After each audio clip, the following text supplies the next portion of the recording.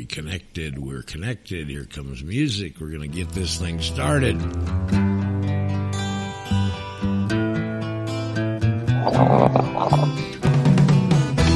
Tax the rich, feed the poor, till there are no rich no more.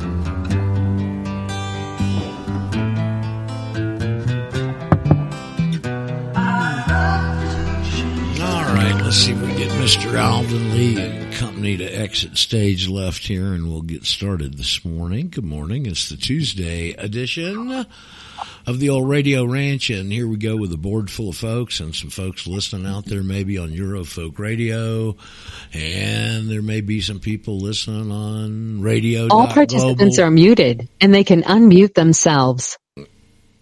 And somebody might be listening on radio.global. VoiceRadio.net. A bunch of you here, it appears. Glad to have all of you on this Tuesday edition. The 24th is our date stamp, and my name's Roger Sales. We got Paul and Mark with all caps, and Mirka and the gang all here. Good morning, gang. Sorry about that, Raj. I muted the wrong channel on the wrong mixer. No, I'm not. Yeah, man, that kind of stuff doesn't upset me. It's the other stuff that upsets me. Morning, Roger. Good morning, Nadine. How you doing down there in Georgia? Doing just fine. Thank you. Well, we're sure glad to have you, sweetie, and everybody else that's along for the ride here. And I don't really have anything to start the show off with this morning except a pitiful, pitiful video that I just saw on yesterday's Owen Stroyer show about a gal going to a hospital trying to get some relief from this jab. And it had video of her inside the hospital, and she was in whole body spasms. I mean, you know, like waves at a beach, her body was going through spasms like that from her feet to her head. And they said, well, we're not going to run any tests because the tests we ran already didn't show anything. I'm going to give you these pills. And, hey, Mirka, you know what they say, suerte, huh? So, which means in Spanish, good luck. Pitiful. They're out on the curb of the hospital, and the girl's just crying her eyes out. It's just so pitiful. These folks are getting caught and exposed, I'll tell you that. So we're getting to the point where the immovable object meets the irresistible force, it appears to me. Don't know when we're going to reach that apex, but we're approaching it. I dialed over just to look for something to pay attention to here before the show, and I stumbled into the new SGT report, which has got some attorney guy that's written a book called How to Win in Court or something. He's got two people he's interviewing, and I literally just got into it right before we came on the air. So some of you may want to look at that today and see what they're saying. The guy's going, we need to learn the rules. We know the rules here. The rules are we're dealing with a bunch of damn slavers, and we done caught them. And we don't have to pay attention to their stupid rules now because we make our own rules. God made them for us. We've moved over there, and we're adhering to them. Yes, sir. Good morning. Good morning. He wants us to know the rules to go to court. I don't want to go to court. Well, I mean, that's the whole thing of what we're doing here is to keep you out of their stupid-ass court system, you know. So, anyway, I'll watch that later, maybe try and reach out to this guy. He was, I did like the doctor though there, that was talking because he was a fishing captain. He used to be in Key West and run a fishing boat. So, anyway, and then he got interested in this, got a law degree and whatever. At least that's the story he told so far. So anyway, we'll see how that goes. Today's the Patriot Lunch Bunch, of course, and so I won't have time to watch anything this afternoon. And I would remind you guys, if you want to listen, Thursday I'm going to be on with Ron Avery over there on RBN. Who's any of y'all longtime Ron Avery listeners? None. Okay. No. What time is he on, Roger? 2:00 Central on RBN, and I've heard his name over the years. Brian Howard, one of our better students. Brian doesn't come around hang with us too much anymore, but Brian cut his teeth on Ron Avery. Ron Avery's supposed to be a really nice guy. He's about my age. and has argued cases in front of the Texas Supreme Court, I think, has had a lot of this court activity and stuff. And I know when people mentioned this to him years ago, I'd get feedback or something. They kind of blow it off or whatever. But evidently what has happened is some of our students are Ron Avery listeners. And he got barraged with listeners to get me on. So this should be interesting. Evidently he's opening his mind up to this. And because he's got me scheduled this Thursday, and then the following Thursday he's got Anna Von Reitz on there, the judge. I'd love somebody to call in and ask her what kind of judge she is. V was promoted last night. Well, Mike, is that you? Hold on. Talk. Yes, V was promoted last night. Who was? Who was, Mike? V. V? V. His name is V. He's a 10 o'clock show. Okay. He was promoting you on the Avery for Thursday. Okay. Well, it should be a pretty good show, I've been thinking. I haven't had any communication with Ron. I've never spoken with him. But I get that feedback about that he's a nice guy, and I think he's gotten to a point where he's ready to listen to this. And the big problem is we've only got an hour. His show's only an hour long with breaks in it. That doesn't leave too much time to cover much here, but we'll hit the high points. And then what I plan to do, if everything goes all right, I don't want to get any kind of adversarial thing with anybody.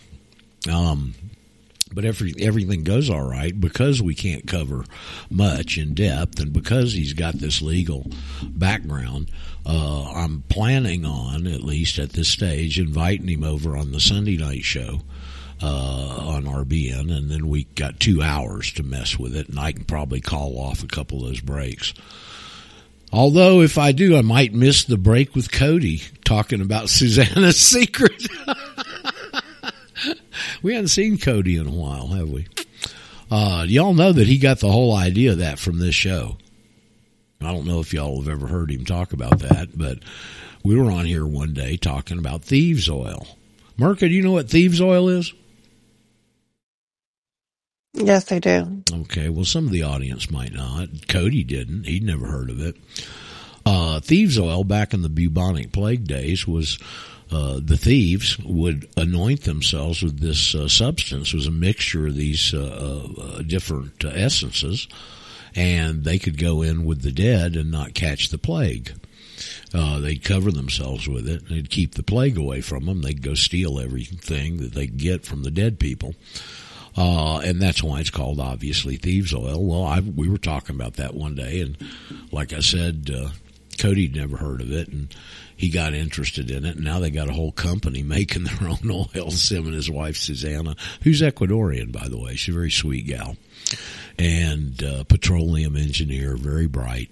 And anyway, so good for Cody. I have to chuckle whenever I hear that spot, because they always play it at least once on that Sunday night show. And I have to tip, and I told this to Cody personally. Actually, I wrote him a note and said, you did a real good job on that spot.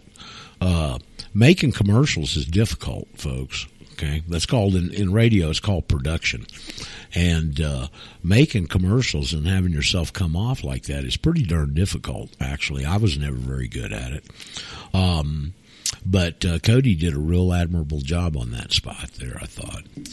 What was the other? There was another spot on there. Of course, I've had a little bit of a personal relationship with Chris Bolton, who's the guy that has Easy Off. You know, that when pigs fly, we make pigs fly, because he went through our process here and asked me to help him with it. And so we gotten to know each other a little bit, and he's a real good guy. So here's two of those spots in the same break. It kind of makes me chuckle, you know. And then I guess Lynn Horowitz is running a spot over there. I've heard that the last few weeks. And I used to work with Lynn 20-something years ago, however many, in Atlanta, and it was an interesting story. Lynn's a real nice guy, and we were up in D.C. My deceased friend David Strait had, he was self-made, worth a couple $1 million. And he was a pilot. He had his own little Cessna. Not a little Cessna. He'd beefed it up a lot. But anyway, so we'd get something would be happening, and he'd go, well, let's fly. Let's fly over there. So I remember one time I think it was the first or the second anniversary of Waco. There was a big convention there in Waco, and we flew out there. And then another time we flew up to D.C. for some big confab. He'd always bring his instructor along, who was also like-minded. So there'd be 3 of us in the plane. We'd just go hop in that Cessna and take off, to parts of the country. And we were up there at D.C., there in front of the Capitol in the whatever all those fields of grass are. I forget what they call it. The mall, I think. And they had a bunch of speakers, and Len Horowitz was one of them. His book on AIDS, Ebola and Emerging Viruses, had just come out, and I'd heard him interviewed on a couple of shows, and he was speaking. And so I walked up there to the stage and introduced myself and said, we'd love to have you at our Patriot group in Atlanta. And he goes, I'm going to be in Atlanta promoting the book. So we got to hook up, and in our CCG, Brent will probably remember if Brent is on with us. That was the biggest meeting we ever had. Okay, and we met up in town, and I got him over. I'm trying to think of this guy's name. He was a very conservative guy there in the Atlanta area. People knew who he was. I'll think of his name in a minute, and. He had his own radio show. They bounced him out of Congress, how good he was. And he had his own radio show, Christian-oriented, and I took Lynn out there, and we got on the air and promoted the appearance that night. And at the place we had our meetings at that point, it was standing room only. There's 250-plus people there that night. Probably the 2 biggest meetings we had was that night and the night after, the first Tuesday meeting after the Oklahoma City bombing. And, boy, we had a full room. Every TV station in town was in the room that night. Okay. And, so Lynn and I met, and then whenever he'd be in that part of the country, I helped man his table, and sell his books and stuff while he was talking. And so we garnered a friendship, and I'd worked with him a number of times, and, knew his wife. I don't know if they're still married. He had two young girls back then. And so anyway, he's got something going on, and I heard his spot, and I was going to call Tom D or say, can you get me his contact info? Because I hadn't been able to get a hold of him, So anyway, hit him with this information because I was trying to explain this to him back then when we'd be driving around, and I just didn't understand it enough and couldn't explain it well enough to get the message across to hardly anybody. I understood it, but nobody else did, and I didn't have all the answers at that point. So, anyway, maybe one day we'll hook up with Len again. As I said, he's a good guy. Jewish, obviously, but a very good guy. And, just a few reminiscing memories here this morning, but all of that coming off spot breaks at RBN on Sunday night. So, if things work out the way I think they probably will, I'll have Ron over there this coming Sunday. So anyway, that's about all I know. Has anybody got anything else? We got into a big discussion yesterday with Caroline about men, where the men, get the men, yank the men, all that, Problem is you can't want something for somebody worse than they want it for themselves. Okay. And the men are just going to have to step forward, folks. I mean, you can't go out and like a caveman hit them in the head with a club and drag them to the meeting, that's not going to work. Roger? Yes, Marco. Caroline's waiting to jump in, and I was just going to say, with Anna Von Reitz having that interview with Ron, it's going to get messy. Well, it's going to be interesting because he's going to be presented initially with the simplistic way to understand this, and then he's going to have her on with whatever the heck Anna Von Reitz does or teaches or anything else. I don't know. Right. I think her accent is incorrect. She's trying to form assemblies first. you got to get the strong people together on the same page. Then you can start forming organizations. The problem is you don't have that first step done correctly, and you start forming organizations, and now you get uneducated people, don't know what they're talking about, egos, all the rest of that crap starts feeding in and muddying the waters when it doesn't have to be that way. So I take the opposite thing. I don't want us to get organized until we get a bunch of strong individuals. When we do that, we're all on the same page working for the same goal. They don't know enough to be able to center in on one goal, seems to me. Okay, right, so, and then you keep it simple too. Well, that's the only way to get this spread is to keep it simple. And boy, have I've been fighting that for many years. You guys have no idea how many hours I've put into thinking about this to be able to simplify it down to the simple way we've got to present it to people now. You'll get a glimpse of that on Thursday with Ron Avery. So anyway, Caroline, you're ready to come on? You say you've even got a herald now. Dun, dun, dun, dun. Okay, guess her not. Her hand is up. Well, then she needs to hit her mute. But on the men, I mean, look, I wish we had more men. It used to be that way in the early days of the Patriot community. There'd be very few females. 30 years later, it's not that way. We're at least getting 50-50, and we may be edging more over with females than we are with men. I don't know. And I don't know how to coerce some of these soy boys, to get a pair of testicles and move forward, I remember, I was going to mention this yesterday. I remember I used to listen to Tom Valentine every night. Any of you old timers used to listen to Tom Valentine? Got any old timers here? No. Does anybody know who Tom Valentine was? I heard of him. Well, he was a Patriot guy. He used to have I forget how many hours. It seems like he was on for 2 or 3 hours a night. I think it was more than one. Anyway, he was sponsored by Liberty Lobby. Mirka, you know who Liberty Lobby is? I've heard of it. That is back when I first got into this. Some of you will remember this. There was a tabloid-type newspaper that came out every week out of D.C. called The Spotlight. You can even find a copy of it somewhere around occasionally. And what they did was they'd have dealers. So you could pay just a little bit and they'd send you, I forget how many, they'd send you every week. And so I signed up as a dealer with them, and I would make sure people got the Spotlight newspaper at our weekly meetings. But the Spotlight, there was a guy, what was his name? A little short guy. I'll think of it in a second. Dadgummit, boy, doesn't that get you when you can't think of something like that? He was a real strong patriot, and the remnants of the Spotlight, ADL got them put under finally. The remnants of Liberty Lobby's efforts is still around in a historical monthly, very nice color magazine called the Barnes Review. Any of y'all familiar with the Barnes Review? Okay. Wow. The Barnes Review is quite a scholarly publication. I'm sure they're still publishing it. And it's alt history. And you can go in there. I remember I had one of their issues that I bought, an extra one, and brought with me. I don't know, it's gotten lost somewhere along the way when I moved. But with all the pictures of inside one of the camps, Auschwitz or something, and they had, that actually in those camps, I don't know about all of them, okay, but in some of them, they had an orchestra, Mirka. They put on plays.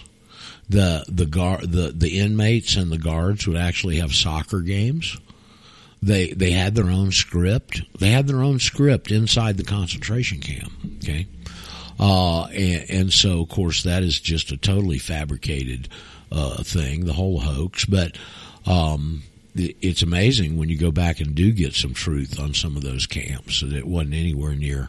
I don't know if that's on all of them, okay, but in at least a couple of them, they took care of their prisoners pretty well. The reason all those folks starved is because the Allies went in and bombed all the damn rail lines, okay, in their assault on Germany.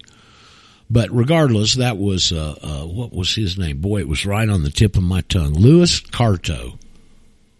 Carto. Does that name ring a bell with anybody? Willis Carto. Thank you. Is that Murr? Did you add that? Yeah. Willis Did Carto. the American Free Press come from that too? Pardon me? The American Free Press, I think, came from that too. I'm not sure. But it was, their main thing was the Spotlight. Do you remember the Spotlight, Murr? Did you ever see that? I didn't see it, but I know about it. Okay. Yeah. And then they spun off Barnes Review. Barnes Review is still around. If those of you historically oriented, they've always got good, well-written stuff. And so that's the remnants of all that. And now I forgot what I was going to say about it. Anyway, they're the ones that sponsored Tom Valentine. There's a connection.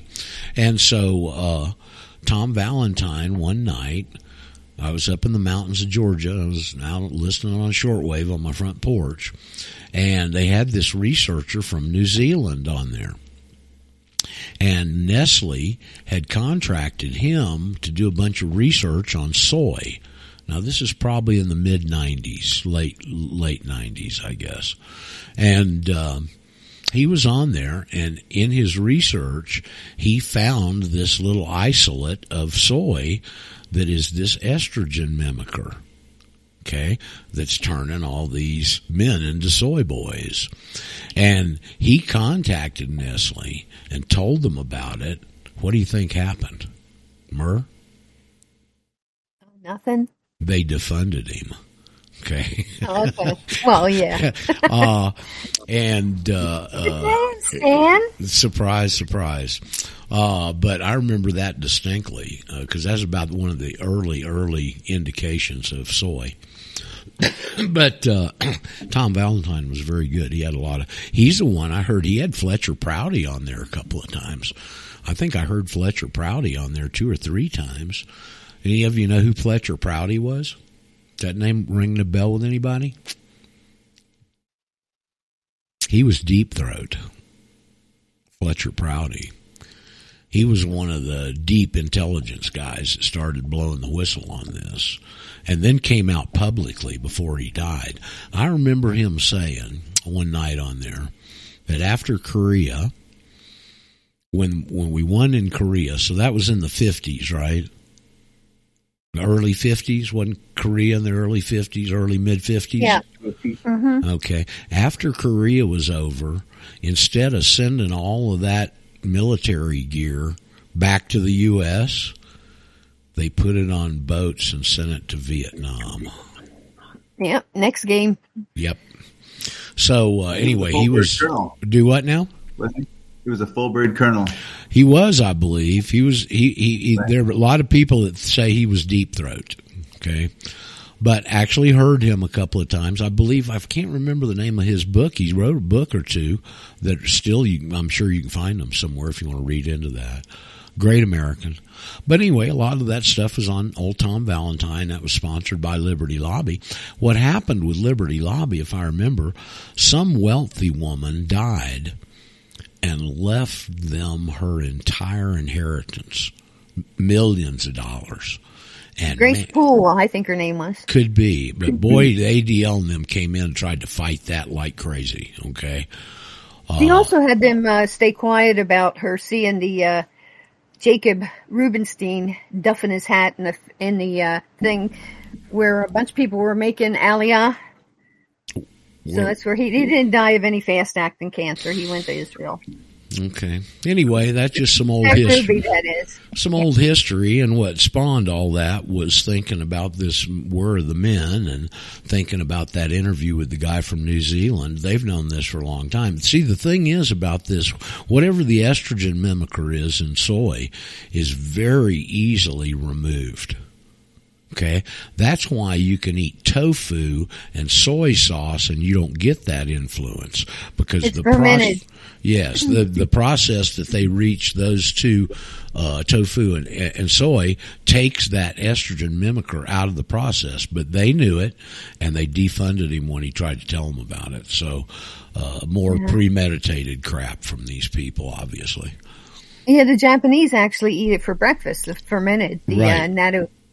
natto is, and then we get the natto kinase. So right. And being breakfast, they're eating it on an empty stomach. There's your K2, so you can hold on to D3 and stuff from the sun. Right. And I think tofu's the same thing. It's kind of like this cheesy Jell-O kind of stuff. Yeah, it's soy. Tofu soy. So but it's it doesn't have that definitely an acquired taste. Yeah, I'm sure it just is. sent me a message, Roger. Yes, she did. She's back. Oh, okay. Well, Caroline. Good morning. Good morning. How you doing? How are you? Can you hear me well enough? We hear you good this morning, Caroline. So we're just talking about your men, where are the men thing from yesterday a little bit. Yeah, actually that produced quite a bit of good fruit, I'm happy to say. Okay. Yesterday I had several different people reach out to me, and this is a good thing. So, but, I was having a dinner with my husband last night. We were talking about it. He listens all day, but he doesn't really get to listen to it as much as he likes. So usually in the next day, he'll listen to the prior day's podcast.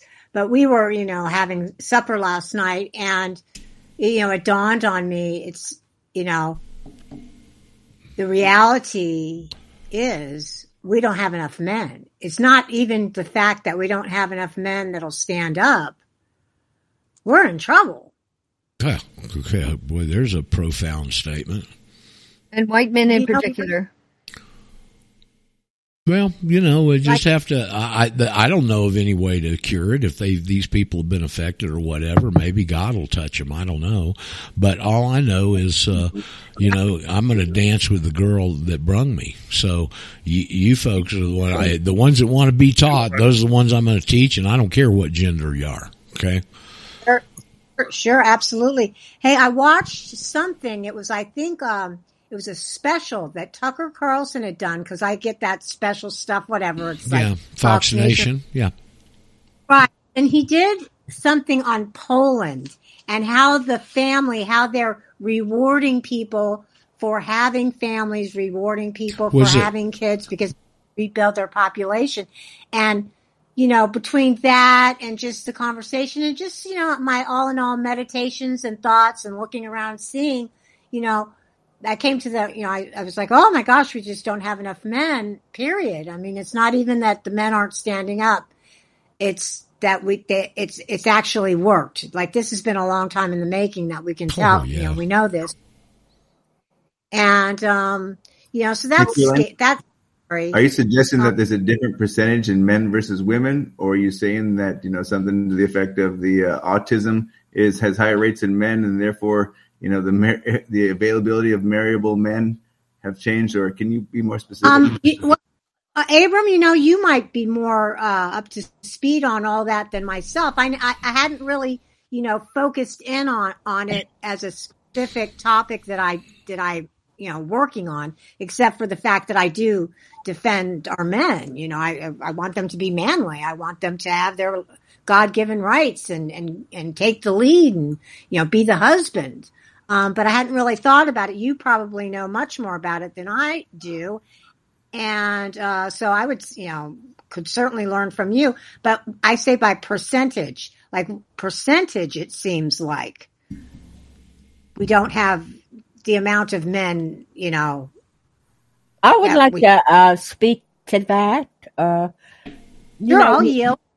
Yeah, Carolyn, I think Caroline and others, I think that it's important to know how many people are actually dying from this so-called vaccines. I don't.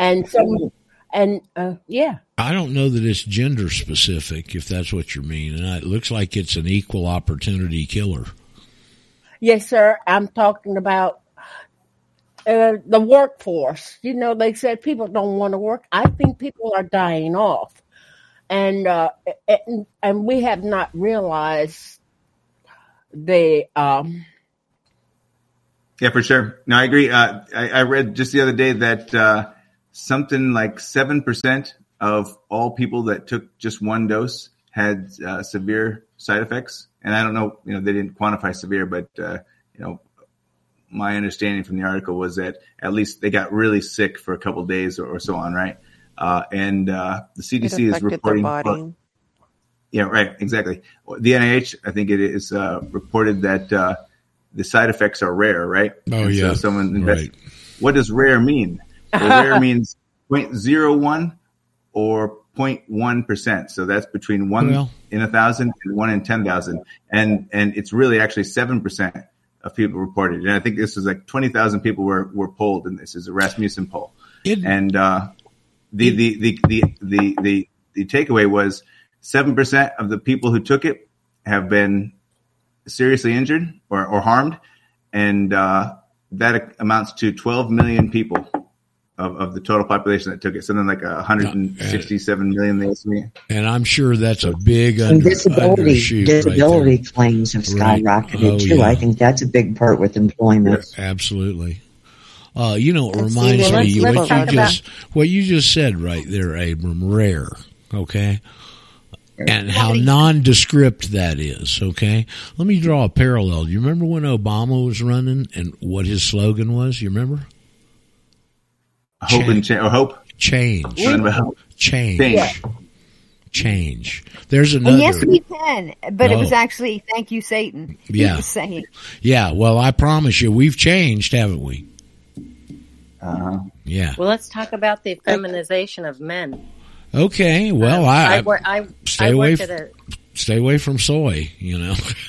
I don't. Well, go ahead. Well, I worked at a laser hair removal center in 2005, and men were coming in and saying that the women didn't want any hair on their bodies at all, on the men's bodies. And I'm like, whatever happened to like hairy men for who they were? Yeah, they didn't want hairy men. That was like 17 years ago. Well, see, they've done this a lot, gals, by attacking the females. I remember Alex Jones. Propaganda, Roger. Do what? Oh, of course it is. I was listening to Alex years ago. I remember. You get tidbits. Somebody will lay something out there that they're trying to say whatever they're trying to say, but it gives you a big piece, of the puzzle. And Alex said, I said, I've studied the Romans a lot, and the Romans were real smart because they learned to concentrate on the women and let the women lead the men. And I thought, well, there's Mariometry right there. There's Mary. Right, Roger. The Catholic. Hold on. All right, hold on. There's Mariometry right there. And I thought, well, hell, that's exactly what's going on right now. Remember John's famous statement, the old Jorge Santillana, those who don't learn their lessons from history are destined to repeat them. Well, John, my teacher, Benson, turned that around. He said, those who do learn their lessons from history can repeat it over those who don't in half the time. Yeah, Caroline? Yeah, okay. I want to, it just dawned on me that when the woman was speaking about the hair removal, who was that? I'm sorry. I don't know. It's Annie from California. Okay. Hi, Annie. I'm from California too. So when you were just speaking about the hair removal and how women didn't want any hair on their men and all that, I remember when all that was taking place, and it was kind of like bizarro world for me. It's like whatever, let them do what they want, I guess.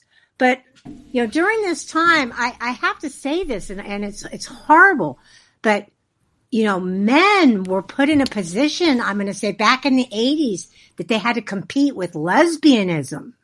Like it was like rampant, on the East Coast. I noticed that difference from the West Coast to the East Coast. Like I noticed that kind of like a little bit of a culture change, and it might not have really been a change. I might not have just noticed it somewhere else, but I noticed it on the East Coast.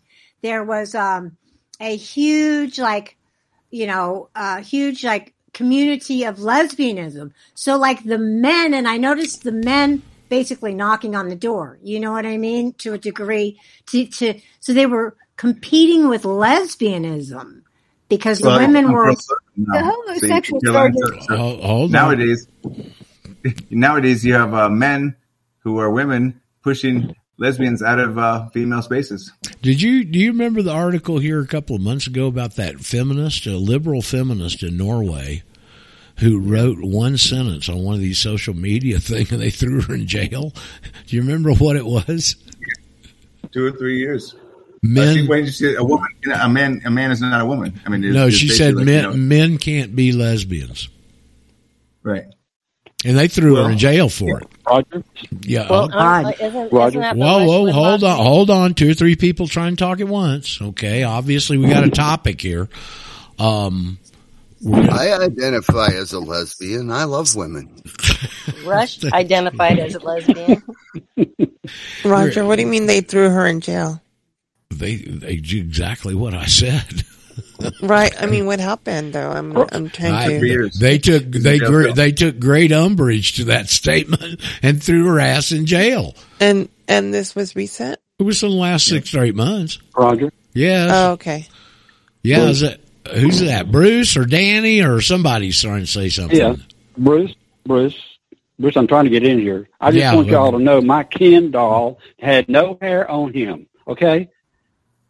My Ken doll from Barbie set did not have any hair on it, okay? But can you imagine if they added hair all over? You wouldn't know, like armpit hair on your doll? It'd be... Yeah, but I don't believe my G.I. Joe had body hair either. My G.I. Joe didn't have tits. I don't know about y'all's. Well, Trigger had hair. My Trigger horse had hair. Oh, yeah. Well, this is one place. This is one place where you can get some sanity, at least, away from all of this absolute ridiculousness stuff. Well, we just jerk each other around so it gets ridiculous. Caroline, see, I don't know any way to overcome the problem. You're going to have the men step forward. Don't forget everything's got to be volunteer in this world, and you just can't go out and beat them over the head and drag them into the cave. I think we're at the point. So watch that movie, The Battle for Athens, and say, where are the men? Yeah, well, there's a movement right now, and it's not really where the men movement, but it's I would say the thin edge of the wedge is the lesbians and gay and bisexual community is pushing back hard against the T community, the transgender.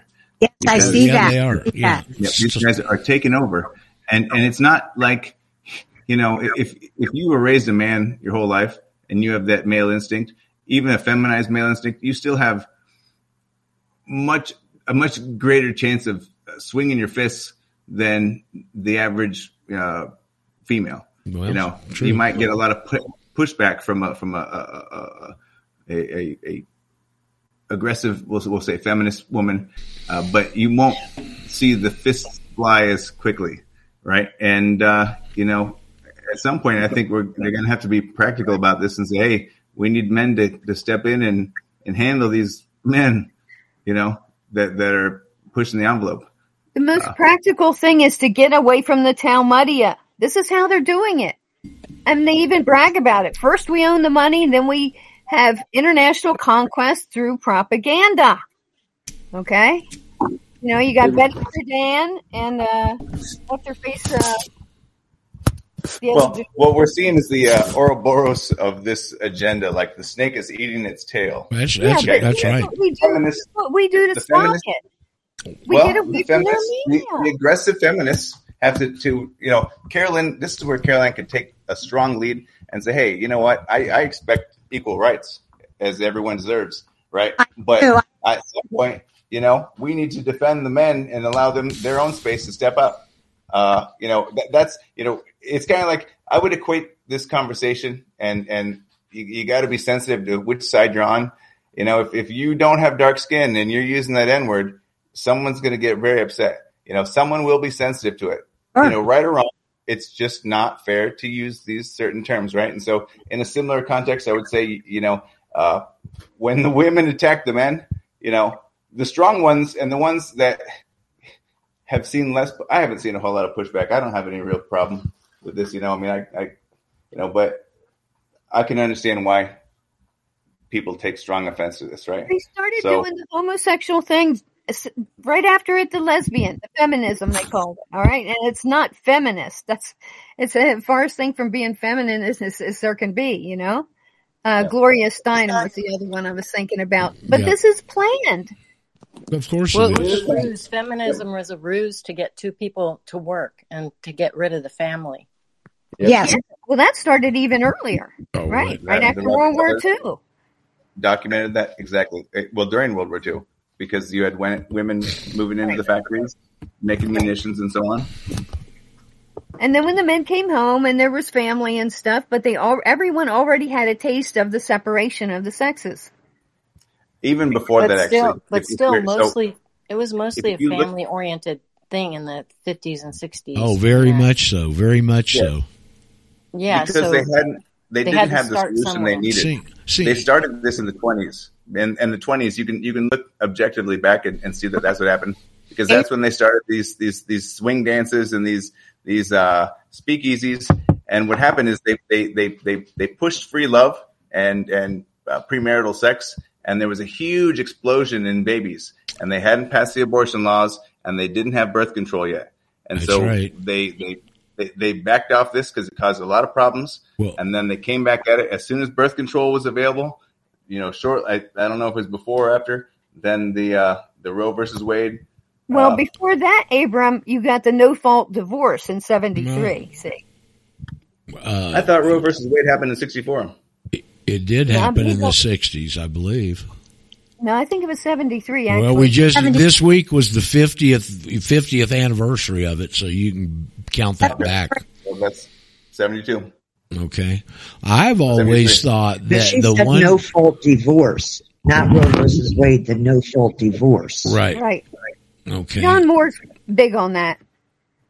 Okay. But even earlier than that, there was a psychologist, a child psychologist in the 20s or something, I forget his name, that said that you need to stay away from your children because they need to be independent. So hugging and kissing and... You talking about Dr. Spock?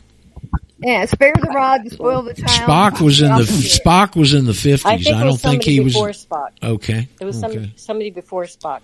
But anyhow, I think that created a lot of people not having connection. Well, Abram hit on something really important, and that's the birth control pill.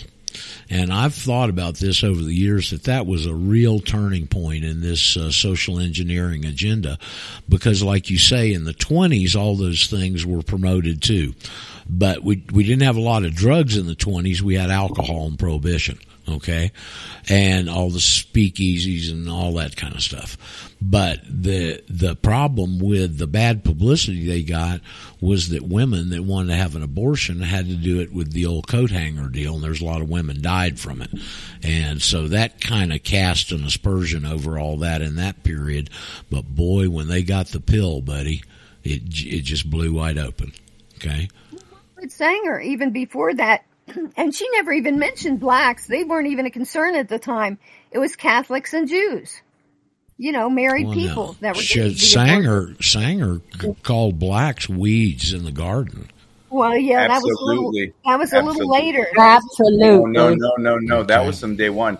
So what happened with that was she used that argument. She said, "Hey, you know what? We need to give women suffrage, because if we give women suffrage, that will dilute the black vote. We're pushing against allowing the African Americans to vote. So, if we should allow women to do it.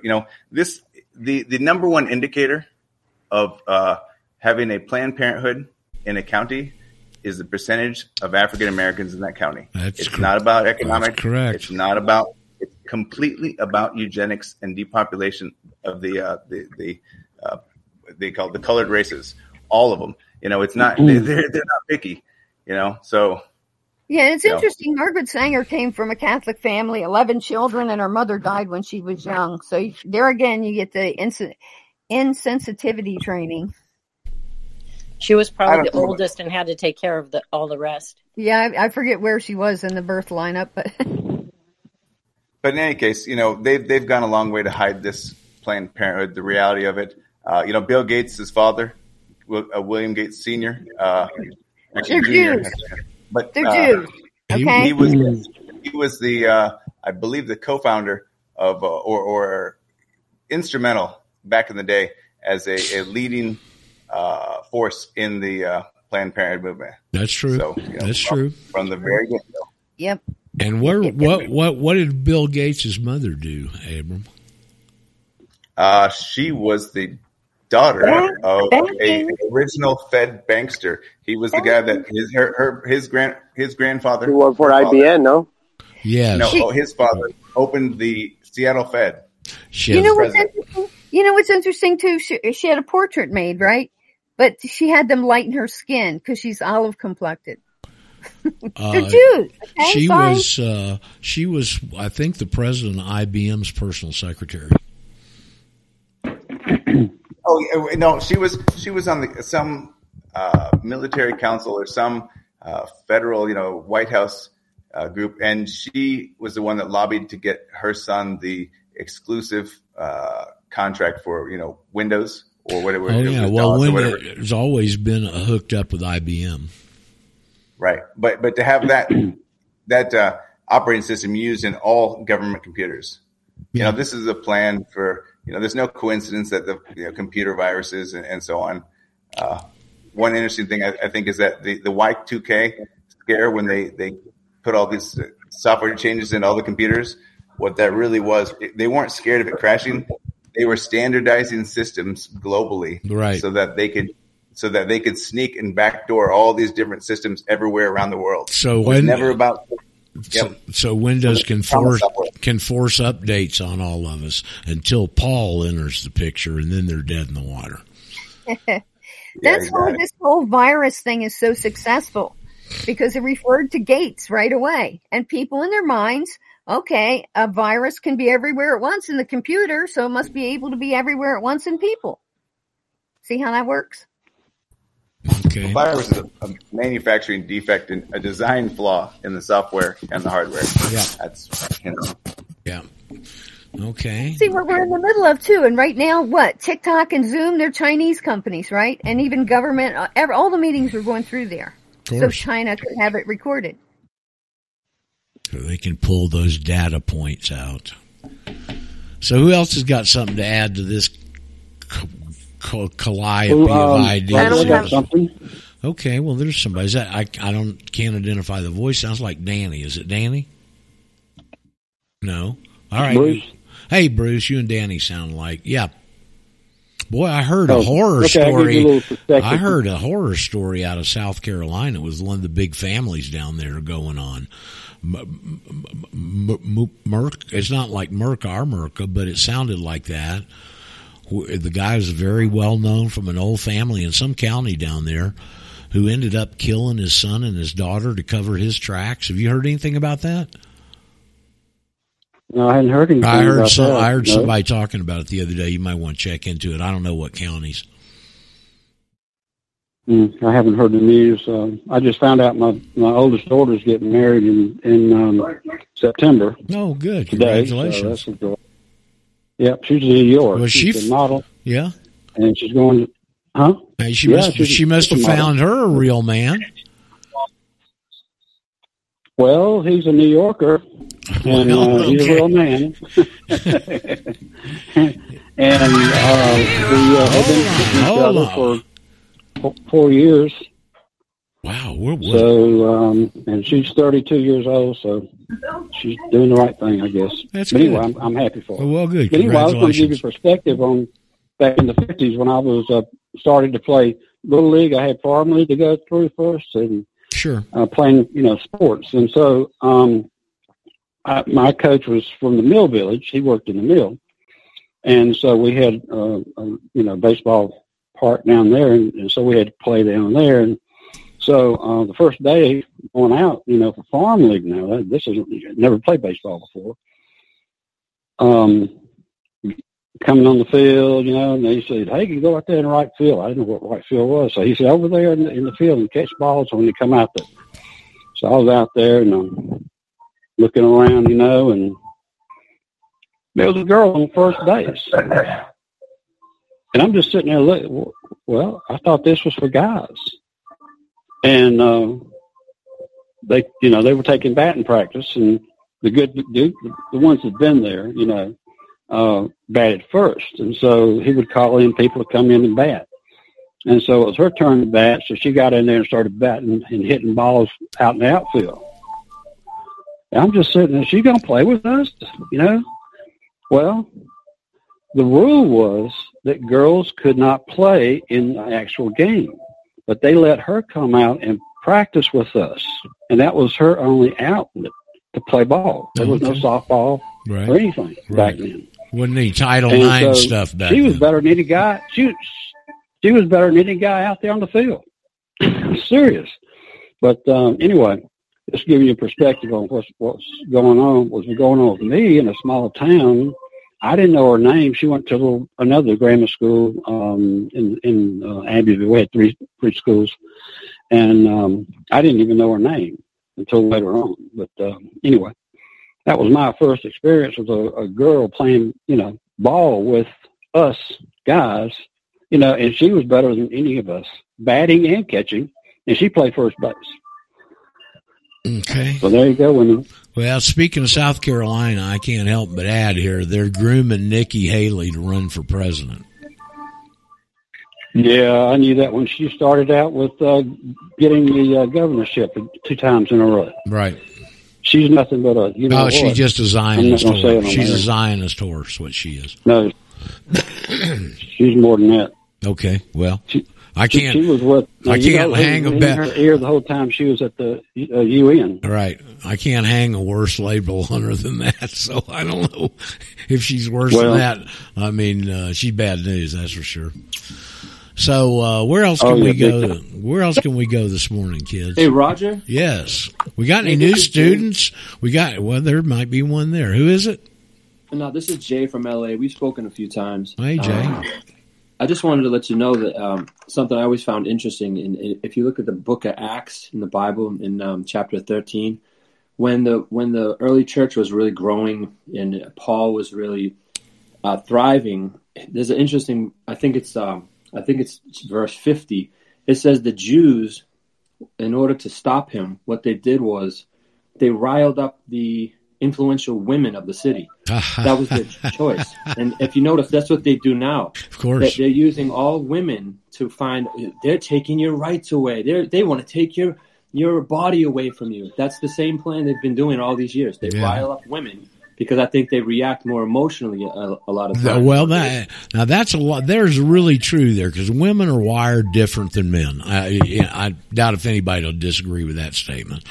And women are much more emotional because of family and children and the protective instinct, and that's one of the strongest instincts. Two or 3 times as many like emotional receptors in the brain. So right. It's biological. And they go in there and they warp the women using emotion. I'm the perfect example.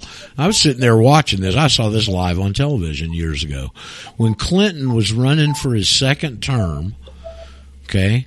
They had, remember all this, where's the music interlude coming from, please?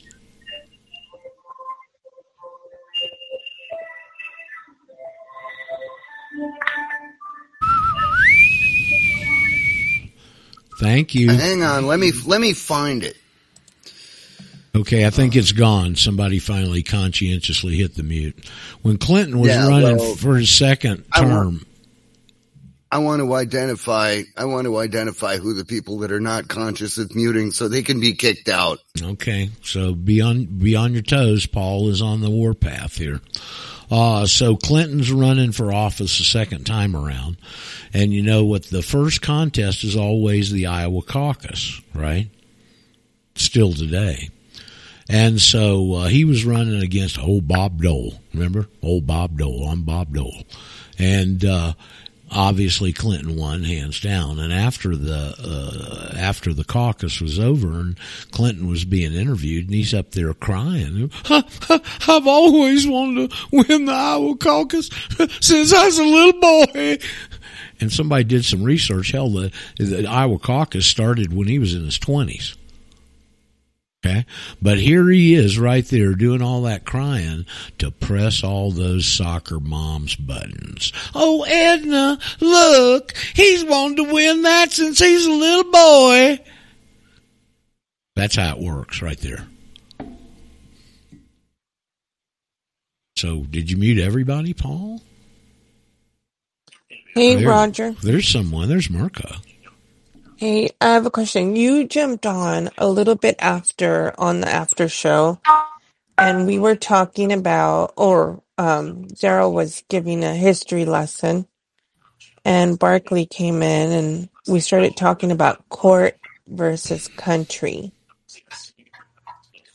And it painted a really good picture of what's going on now with common law, given rights versus merchant law. And with the research that we were doing, the delegates of the Constitution was in the past, the history, and now they're representatives in this Constitution.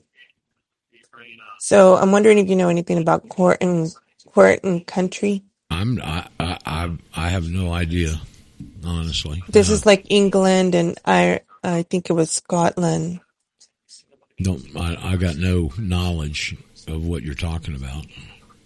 Court and they used to have court. That's what they used to use before, and it was country against the court. Oh, okay. Again, I have no idea what you're talking about. I must have gotten off for that. If I stay on those after hours things, it just shoots. My whole afternoon's gone.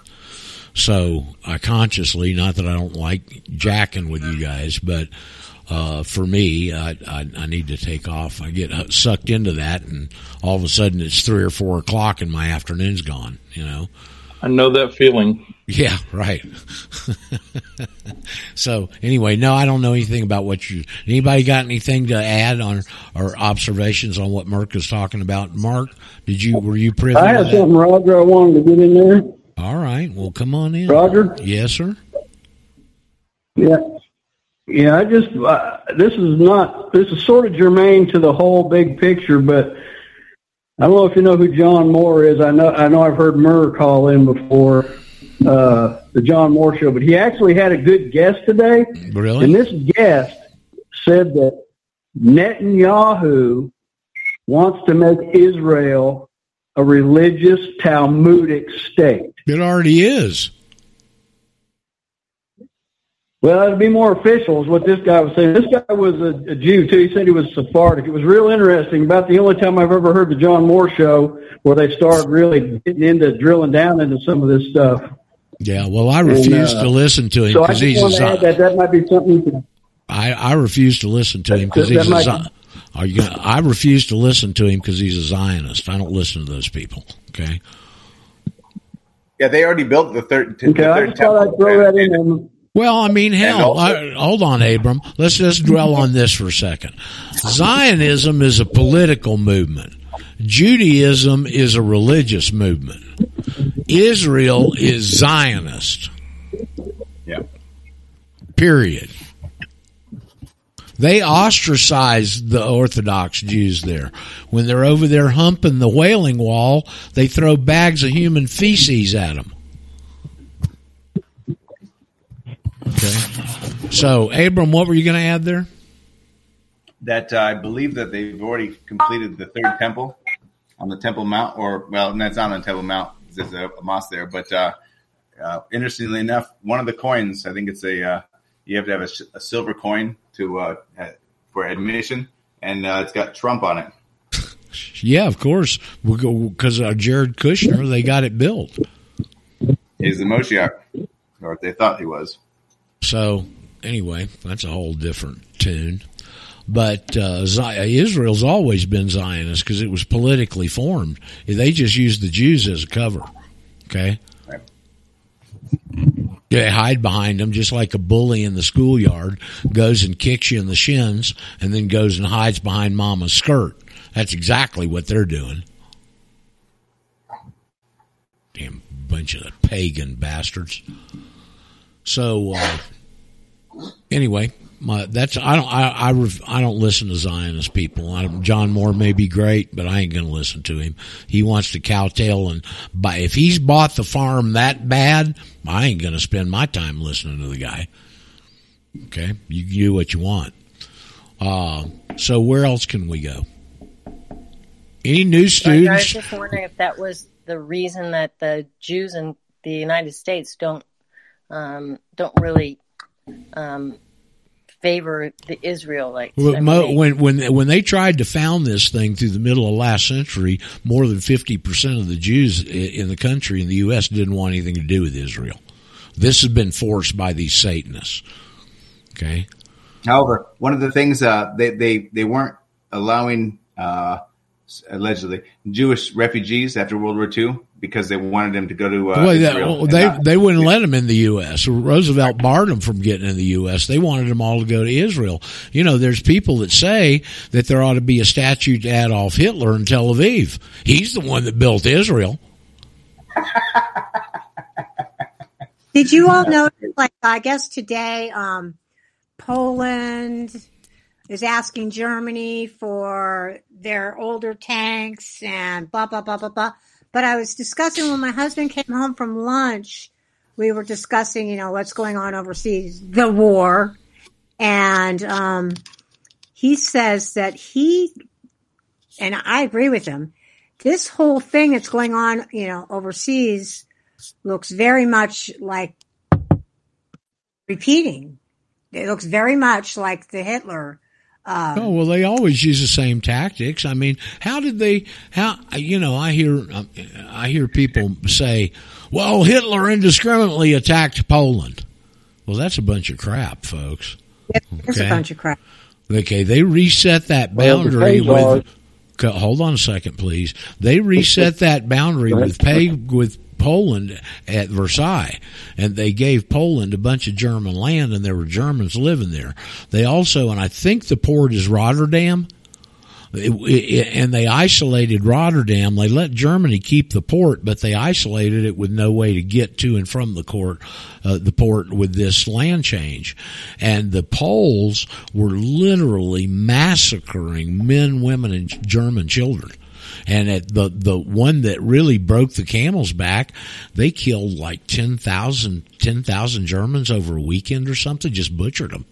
That's why Hitler invaded Poland. So, but do you remember, you know, I don't remember because I wasn't there, but I remember from, you know, being taught, learning, whatever, that, you know, back in the day they had Hitler on Time magazine and, you know, he was a great guy. 2 or 3 times. He was a man of the year 2 or 3 times on Time magazine. So, but it certainly looks like they're setting up Zelensky for the. They're doing exactly the same thing. This is something I've learned. They always do the same thing over and over and over and over and over again. Why? Because it worked. Well, hold on. Let me finish, Caroline. Because it worked. Okay? Now, analyze that. This is their Achilles heel. They're predictable. Yes. You know, Roger, it might be worth mentioning that this is actually their plan B. Kazakhstan was their original New World Order home. And if you go and look at the capital of Kazakhstan, you'll see incredible buildings. There are pyramids everywhere, all these towers, and it's very Masonic, very occult.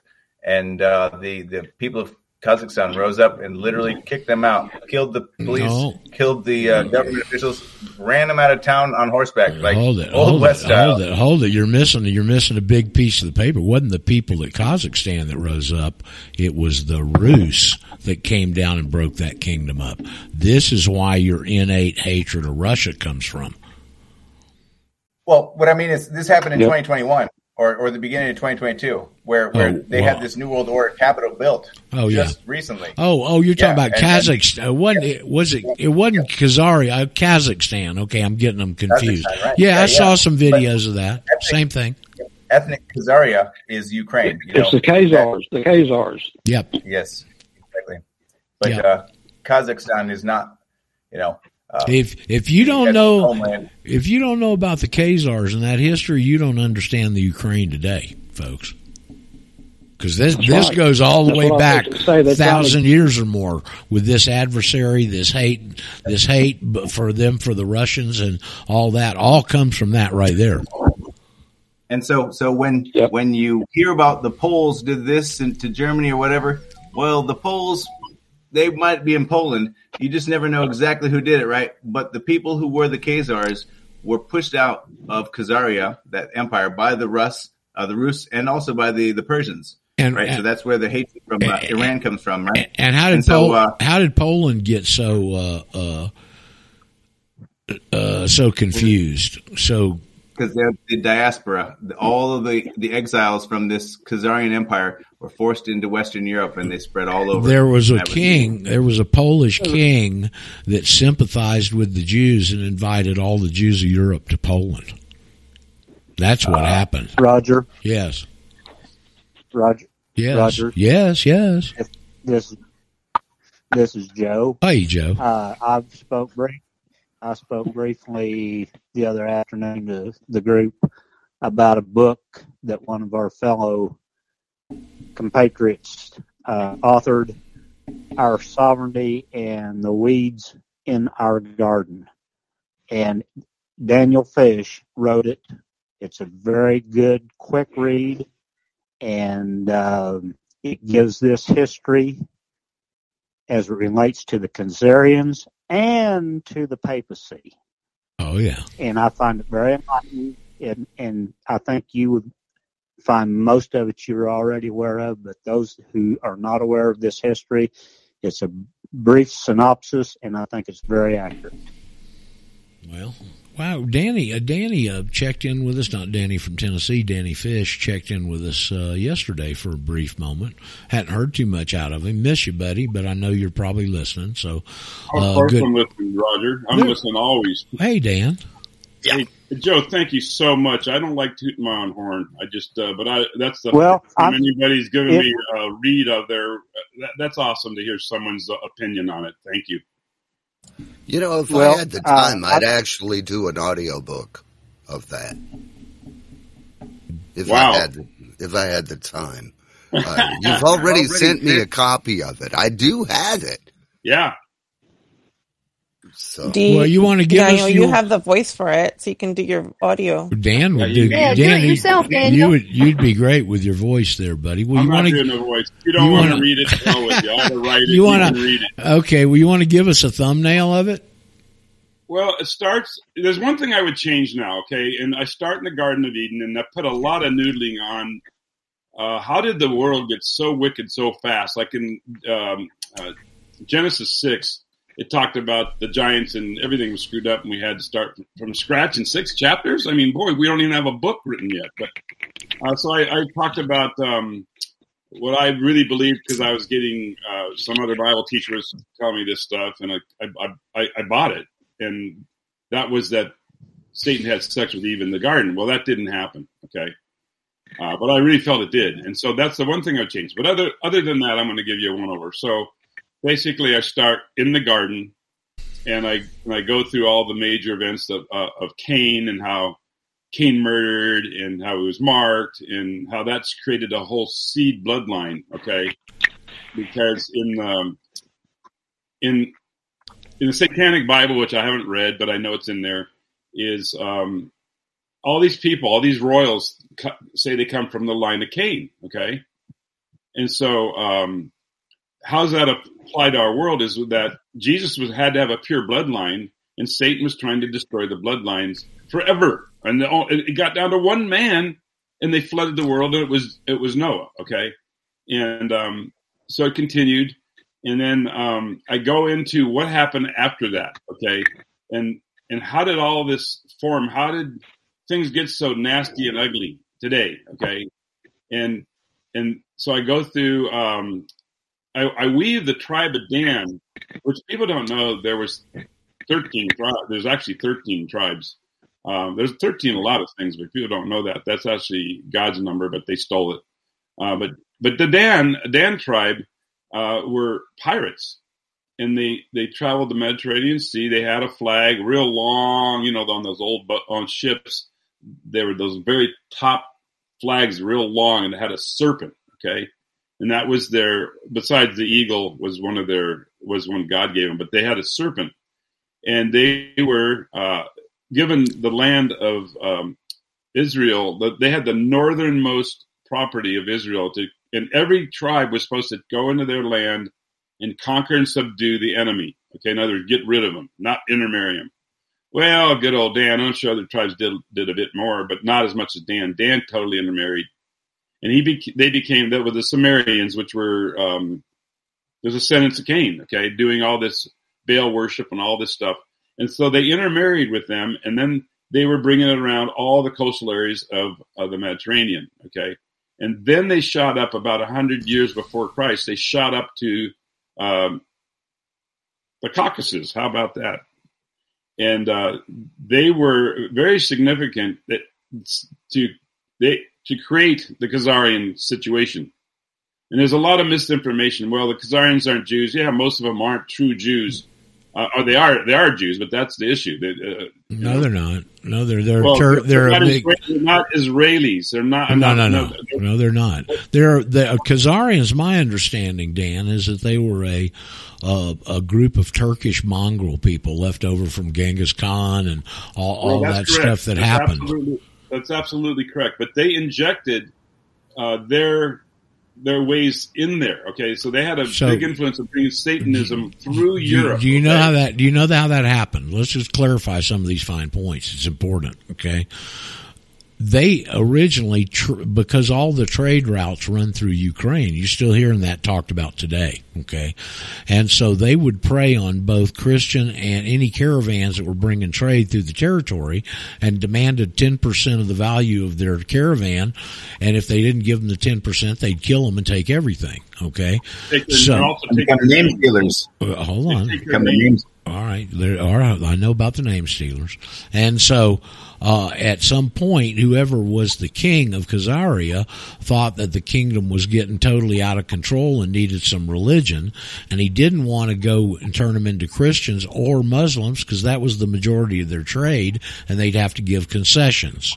He had a Sephardic Jew as his court advisor, and they converted the entire kingdom over to Judaism. Okay. Now, this is important. This is where Yiddish comes from. Okay. Because the Khazarians read left to right. But if you'll notice in Orthodox Jews, Sephardic Jews, they read right to left.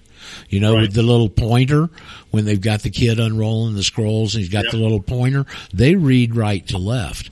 And I was read or something that's where Yiddish came from, is Hebrew read backwards. Now, when the Rus came down and broke up that kingdom, all of those, now Ashkenazi Jews, not Sephardic, moved down into Eastern Europe. That's where the proliferation of that came from, and all the international bankers are Ashkenazi Jews. That's my knowledge of it. And I agree with that. I agree with that. But there was some Jewish blood in there. It's not just absolutely pure. Okay, but what Can I add one detail that's relevant to this is that you had two empires that sandwiched the Khazarian Empire. You had the Persians also. So this is the root of their history. Talk about that. I'm giving they the overview. Hang on. Let me give my overview, please. Okay. The overview, and here's where I would defer a little bit, Roger, is that they were forced into it. What happened was the Khazarians would go after the early kingdoms of Europe, and and they would. It would be just regular as a bank default, and they'd go in there and they'd steal. Everybody would run into the castle, but they weren't. Most of the castles were wood. Okay, they weren't the big powerful castle we know today. And Russia and Persia, the kings of those areas, decided, hey, we got to put a stop to this. And they said to the king of Khazaria, we need to talk with you. And so they sat down. Now the king of Khazaria was this total, full-on black magic witchcraft, baby killing, eating, and all the stuff that's going on today. That's what he was. Okay. And so they didn't want to listen to him, but they had to. They were forced to listen, and they were offered the religions. From what my research is, they were offered three different choices. One was Christian, which wasn't Christian; it was Catholic, and the other was Jewish, and the other was Muslim. And they chose Jewish. And you're right about the influence of that because it already had a bunch of witchcraft in it. You know, so that's what they chose. And Dave, I would suggest though that because it's a Eastern Christian group, because the Russia's in the Orthodox, it would be Orthodox, right? Back in those days, there was no difference. I don't think the Constantinople had been sacked where they took all that stuff up to Russia and founded the Orthodox Church at that point. Not yet. Yeah. Well, the break of the Orthodox Church was around 400, and they were all Catholic, and there was a matter of an argument to the papal fight again, which there was throughout history. There's tons of wars over being who's going to be pope. Well, they decided, okay, we're just going to split and create another. And so you had two kind of Catholic religions, and they're basically and Constantinople. One was east and one was west. Right, exactly. But anyway, it goes on from there, and it talks about where we're at today. How did religion get infiltrated by this whole mess, and then also the secret societies and where they came out. And the one area I had the least information to dig into was the Dark Ages, and that's my thing right now. I really want to get anything. If anybody has anything on the Dark Ages, books that people wrote, man, I'm just so hungry to get to that. And so I know that the Jesuits came up around the time of Martin Luther, right about 20 years later. And then there was also that I found out later. I mean, there's so many pieces you get after you write a book. I mean, it's just life, right? But there were hidden, the Franciscans, the Dominicans. There was different orders of Catholicism that was doing the work of what eventually the Jesuits became doing. So it was just underground. We didn't know who they were. And once again, it was a lot of the Dark Age information. It's hard to dig up. But anyway, what I was trying to juxtapose is two things parallel things were going on. One was the governments of Europe and how that was developing. And the other thing was the government of the church and how it controls every institution of religion in the world. Okay. And so that's kind of a once over, and how that affects those people that are going to church and what they're just drinking as Kool-Aid in a sense. But anyway, that's pretty much it. It's notable. I'm going to add that the guy that founded the Jesuits was a Jew, Julio. He was. Okay. He was a very, very crazy man. He would make whips put glass pieces in it and just whip himself, because the whole Catholic thing, you can't suffer enough because you got to get to heaven. You never know if you're going to get there. You don't know how much to suffer. So just beat the hell out of yourself, and that's what, and then he got a group of guys that were just as crazy and they were willing to do the same stuff. And then they surrendered, they got the Pope's approval and became the army for killing, for the resistance. Anybody that didn't believe the Pope was God, basically. Right. Loyola. Yeah, Iglesias Loyola. Let me ask you another question. This is something I've pondered a couple of times. Weishaupt, another Jew who was a Jesuit, was a defrocked Jesuit. Yes, he was. Let me ask you a question, Dan. Just how rotten a son of a bitch do you have to be to get kicked out of the Jesuits? Well, I'll throw something at you. It's not my book, but the same goes for the Mormons. The same goes for the head of Assembly of God, and the same goes for what is the other ones that go door to door and beat you down? Seventh-day Adventists. No, not seven. No. Jehovah's Witnesses. Jehovah's Witnesses. All those guys were just like that guy. They were kicked out. Joseph Smith was kicked out of the Masonry. How bad you got to be to get kicked out and start your own thing? But same thing. All the way down in Argentina, man, they'd have the Jehovah's Witnesses coming to your door. Yeah, they're insane. But they're taught the same thing. They can't get to heaven unless they do that stuff. Yeah. And then they came to my door a couple of times and found out I didn't speak Spanish, so they put an English speaking on me. Yeah. Well, here's the thing about South America, which people don't realize: they're all papal states. Oh, absolutely. Every single one of them. And I was just talking last night with Paul and Alan, and I noodled on, oh my God, I never thought about how serious this border thing is, that they're just letting these guys up from these countries, and who knows where else. But I mean, I'm just focusing all on over those the world. countries. I told you, did you hear the story I had last week about the conversation we had a couple of weeks ago here? I'm sure I did. I don't know what it is. Well, the little place where I stayed for 6 months is called Hotel Alalo. Alalo is the big extinct volcano here behind us. And it's a little kind of efficiency type place. I stayed there for 6 months. Well, we put our Canadian friends that had that bad accident the first day in town where he screwed up his hip and his shoulder, we ended up putting them over there. And so they were telling us this story and the room that I stayed in there for 6 months they had 2 rooms by Jordanians. Do you remember me telling this? Jordanians. Yeah. And then they got rid of one of the rooms and they were all staying in the big room.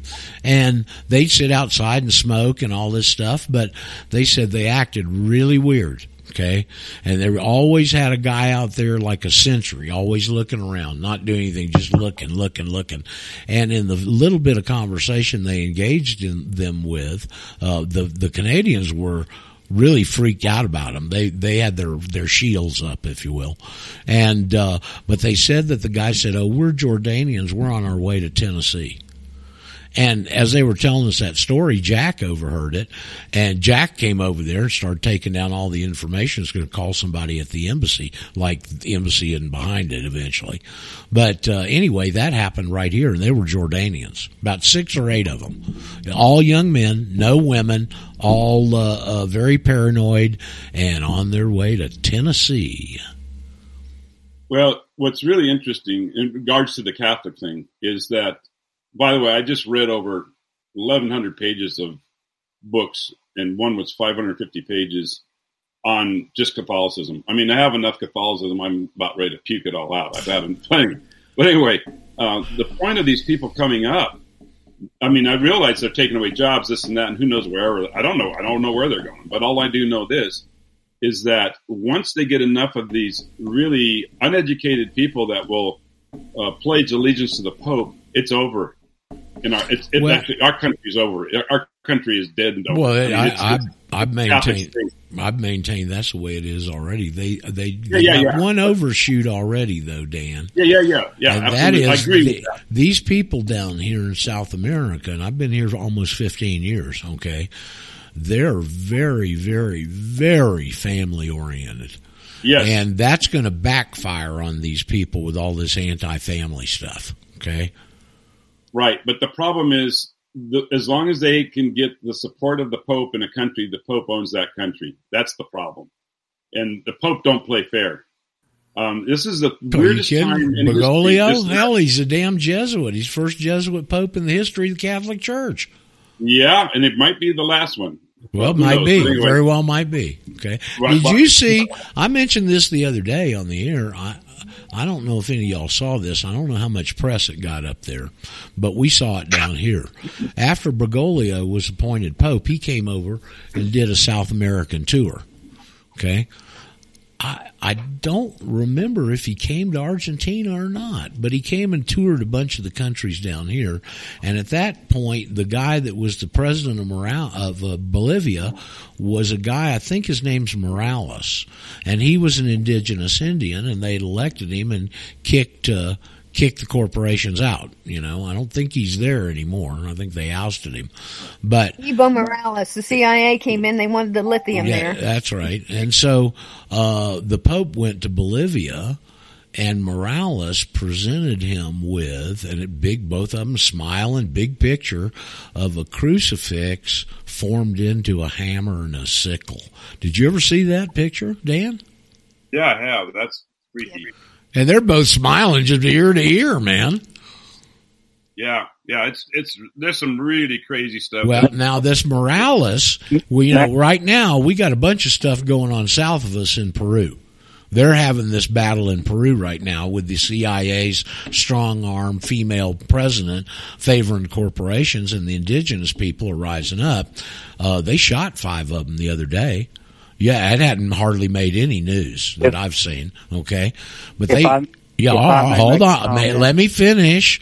So the indigenous people are the old Incas in those mountains, and they span their culture spans between Peru and Bolivia, and so Morales, being of that ilk, was trying to come to Peru, and this new president of Peru banned Morales from entering the country.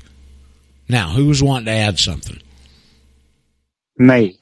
Okay, me. Okay, Joe.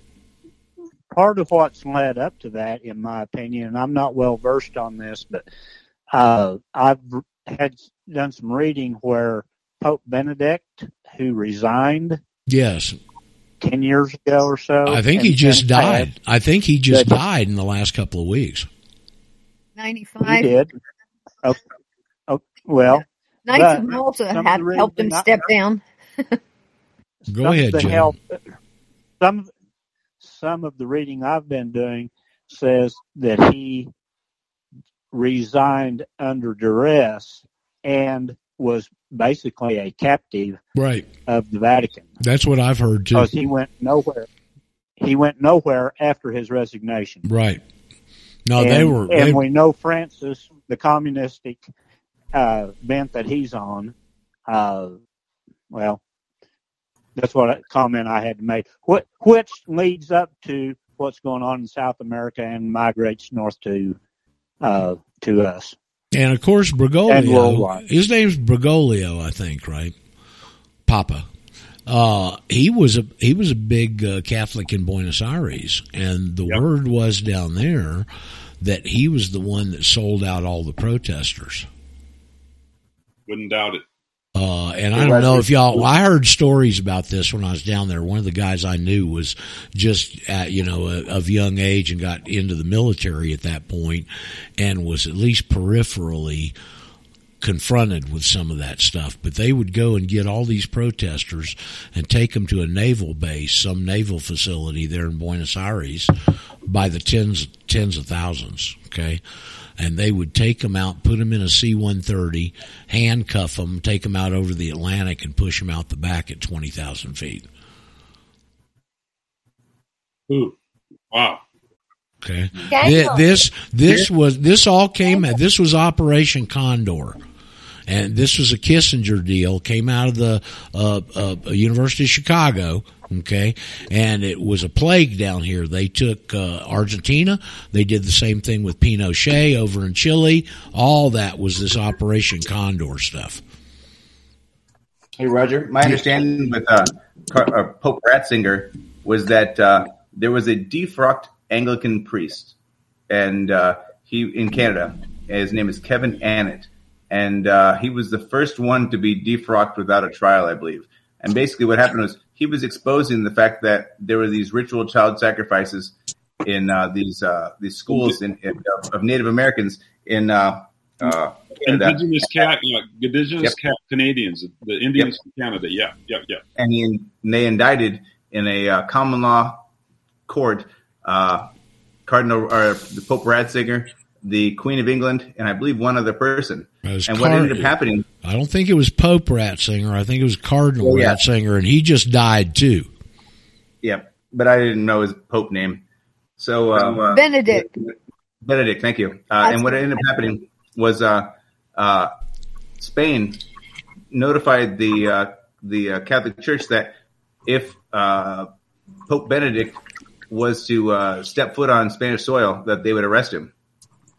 And they couldn't have that, because this guy, they basically found him guilty. And so rather than have him be arrested, they basically cloistered him and had another pope.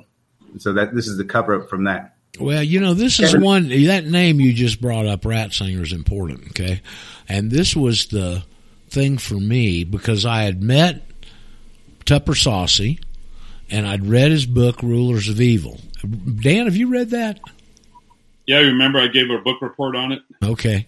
So I knew that, and I always figured it was the Jews, and when Tupper's information came in there, it confused me, and I had to noodle on it for a while. And I'm sitting there watching some news story or something one day. Do you know who ran the Council on Foreign Relations? Ratzinger. Yep. And the assistant... And one of his assistants was the next in line running the Council on Foreign Relations, folks. The Catholic Church is the one behind the scenes here. It's my feeling. Always have been. They're the ones that were behind Hitler. Yep. Going back to Peru. Hey, Brent. Hey, going back to Peru real quick. Where's Alberto Fujimori when we need him? I don't know who he is, much less where he is. He was a president of Peru of Japanese extraction. I think I remember that. Yeah. Yeah. And, I had always wondered, how did the Japanese know Spanish and everything? Right. And going back to 81 when I was on Okinawa, a lot of Spanish or a lot of Japanese were around in Central and South America. Yeah, yeah. And his family took root there and stuff, and he went head up against the Sendero Luminoso down there. I see. Well, I've got no experience with Peru except the exchange in planes in the airport there in Lima. But it's an interesting country for sure. Hey, Brent, I was in Okinawa in 81. Although I wasn't. Oh, no shit. Yeah, I was young. I was probably 5 years old. Oh, okay. Well, you didn't run across Big Brent over there, being a big. No, I didn't. Unfortunately, we were. My father was stationed at Toy Station. Hey, Brent, in the Army, but we were on Kadena. I had a personal consult the other night with a Marine, 20-year Marine. Has an IT business out in Southern California, is sick to death of California, and is thinking about moving to Henderson, Nevada. And I told him for some reason, I said, well, if you get over there, I got a good Marine to plug you in with over there. Oh, okay. So, that's cool. Yep. He's a nice guy, real nice guy. He's one of the John B. Wells listeners that heard me on John B. all those months ago. Well, it's good to know someone converted out of that mess. Yeah, amen. Amen. Thank you, Dan. I've never seen such a bunch of crazy people as a group of listeners in my life. I mean, I watched the board. The thing that amazes me to this day, the biggest response I've had from any interview that I can ever remember doing. Yes, sir. Sarah Westall. I'm one of them. Paul's one of them. We came in from that. Doug says that there's more people. He's just getting to know the information first. What now, Merca? From John B. Wells. Oh, okay. Well, maybe. There may be. Well, I haven't even gotten through. I haven't even gotten through the whole presentation with Wells yet. He doesn't know I hadn't covered the passport. We hadn't covered the affidavit. We had never talked about any of that. Well, maybe his students can encourage him. Well, I hope so. Or his followers. Well, listen, this information, you throw it out there and it resonates with you or it doesn't. It might sit with you for a while and you react, but it's just the most amazing thing to me. And that's why I don't go try and beat people up anymore. Put it in front of them. If they don't respond, then go on the next one. Isn't it the truth? Yeah, absolutely, it's the truth. Like you're so hard-headed, you don't even have an orifice to stick a seed in. Hey, Roger, yes, that guy, you can give him my phone number and have him text me. Yeah. And that way I'll know who he is and we'll talk. Okay, well, I'll probably hear again from him. He's a real good guy. He's plays guitar at a church there somewhere in Southern California, and he said the church has 14,000 members. And so he's been taking some of the key people in the church and feeding them this information. And he said, I'm real surprised at the positive comments I've gotten back. So, we're getting to a stage where people, even though they might have been closed-minded to this before, it's getting so bad that they'll look for any answer now. Okay. Where it wasn't that way before. Roger, before we stop here, I just wanted to let everybody know. You invited me to my book got published to talk about it, which I never did. But since we're talking about it, I did. The best way to get it is through me, and I'll personally autograph it and write you a little note in it, if that matters. But anyway, I have my address, and if you want it, send it to me, and I'll send you a book. And that's the best way to get it from me. I don't get paid by all these other platforms. They steal my money. They don't give me my money. No. Yes, absolutely. Amazon and the other one. What's the bookstore? Well, hey, guess what, Dan? It's better than having your webmaster steal the money. It's better than having your webmaster take and put the damn book on Amazon and take all the money. That's what I went through early on here. Well, what's really sad, Roger, is I had to republish it twice, and the experience I had with publishers is I'm conclude they're all a bunch of thieves. They never deliver. They always overpromise. And anyway, I'm done with it. Dan, have you thought about putting it on the book patch? No, I haven't. You ought to go look in the book patch and put it on there, and then I remember back in the time I tried to get a hold of them, they wouldn't answer. They were so busy. No, they're so busy. I know the background on that a little bit. Okay, yeah, I know you do. You know who owns that? This is irony of ironies here. I didn't set this up. The guy that was doing a lot of this for me set this up and found we're looking for a self-publishing place, and we went ahead and signed up and did all that. And it was only later when we found out the owner is Victor Ostrovsky. Victor Ostrovsky is the Canadian Jew that went and moved over to Israel and got involved in he was a line officer in the Mossad. Okay. My God. Oh yeah. And he wrote a couple of books back in the 90s, one called By Way of Deception, the motto of the Mossad. By way of deception, we shall make war. And the second one was called The Other Side of Deception, I think. And man, the Jew community wouldn't give those books any publicity. Okay. And he got so disgusted that he started his own damn book publishing company. So I've talked to him on the phone a couple of times. He's a nice guy. Okay. Yeah. Wonder he was allowed to live. Well, it is kind of unusual that they allowed him to live. But I remember in the conversation, I said, will you come on the radio show? He said, sure. I said, can we talk about the Mossad? And he goes, no, we can't talk about that. And I remember then another comment. It was when Joe Lieberman was a senator, and Joe Lieberman's name came up, and his comment was, I hate that son of a bitch. I remember that distinctly. But anyway, that's who owns the book patch, and you ought to go check in with them. Just put your book on there. Then all you got to do is just promote that. Dan's address he put in the chat room in Jitsi, and it's in the rogersales.chatango too. Okay, good enough. If you want Dan's book, you can contact him there. Brent, you were trying to say something? Yeah, in the first part of the By Way of Deception, if you want to learn tradecraft, basic tradecraft, read that part of the book. He goes into that book how they set Gaddafi up. Okay. Yep. And how they took a homing device and smuggled it in through one of those little 2-man submarines and put somebody out on the beach, and the homing device was rolled up in a carpet, and that's how they targeted Gaddafi. So, interesting book. So where else can we go this morning here? A little time we got left. Dan, you got Hello. By way of deception, I just want to say they stole that from Sun Tzu. Yeah, sure. Well, they steal everything. So, by way of deception, we shall make war. That's classic Sun Tzu. Who is the female who's trying to say something? This is John. I had John. A question for Daniel and Roger. Are y'all saying that the Ashkenazi Jews control the Catholic papacy, or the Catholic papacy controls the Ashkenazi Jews? I think that go ahead, Dan. I'll add my 2 cents when you're finished. Not from the very beginning, but very shortly after. How you controlled the Catholic Church is you became Pope. How you controlled all the kings of Europe was that you became Pope.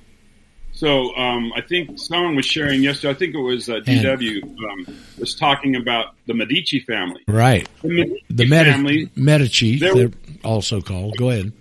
Okay. Of course, I'll butcher any name you give me, so I'm good at that. But anyway,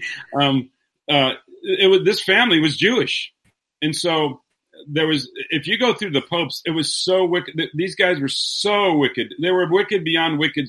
Right. Anything your imagination could ever imagine. Right. And all they had to do is have enough money to buy it.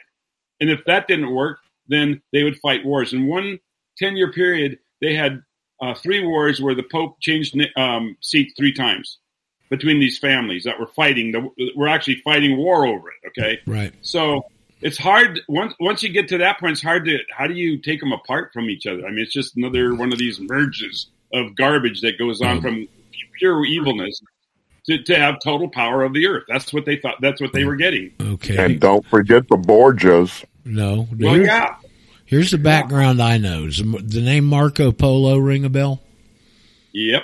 Okay, he was the one that explored China and made Italy the center point of the world between trade from east and west. That's where these big banking families grew out of, in Venice, Florence, and some of the other capitals. The Medici was one of them. There's some other ones. I don't know the names of the families. They had such great influence. Okay, whatever it is. They had so much influence, they would dictate who was the Pope, okay? So you were saying the Pope. Well, let me tell you what. Who controls the Pope? The money. The people that control the Vatican Bank. And the Rothschilds have been controlled the Vatican Bank since, I think, the 17 or 1800s. 1823. But listen, the Catholic Church from the beginning was Simon Magus, not Simon Peter. That's in Acts 8:24, and there's a statue to him there. You know, and they didn't even believe in Peter until years later. That was all made up later. Okay? I'm talking about Simon Magus, though. Yeah, okay. Well, I don't know about him. I just know they didn't even believe Peter. The Pope thing didn't even become big deal till later, you know? No, I'm just saying he was a Jew, and that's where the Catholic Church started, all right?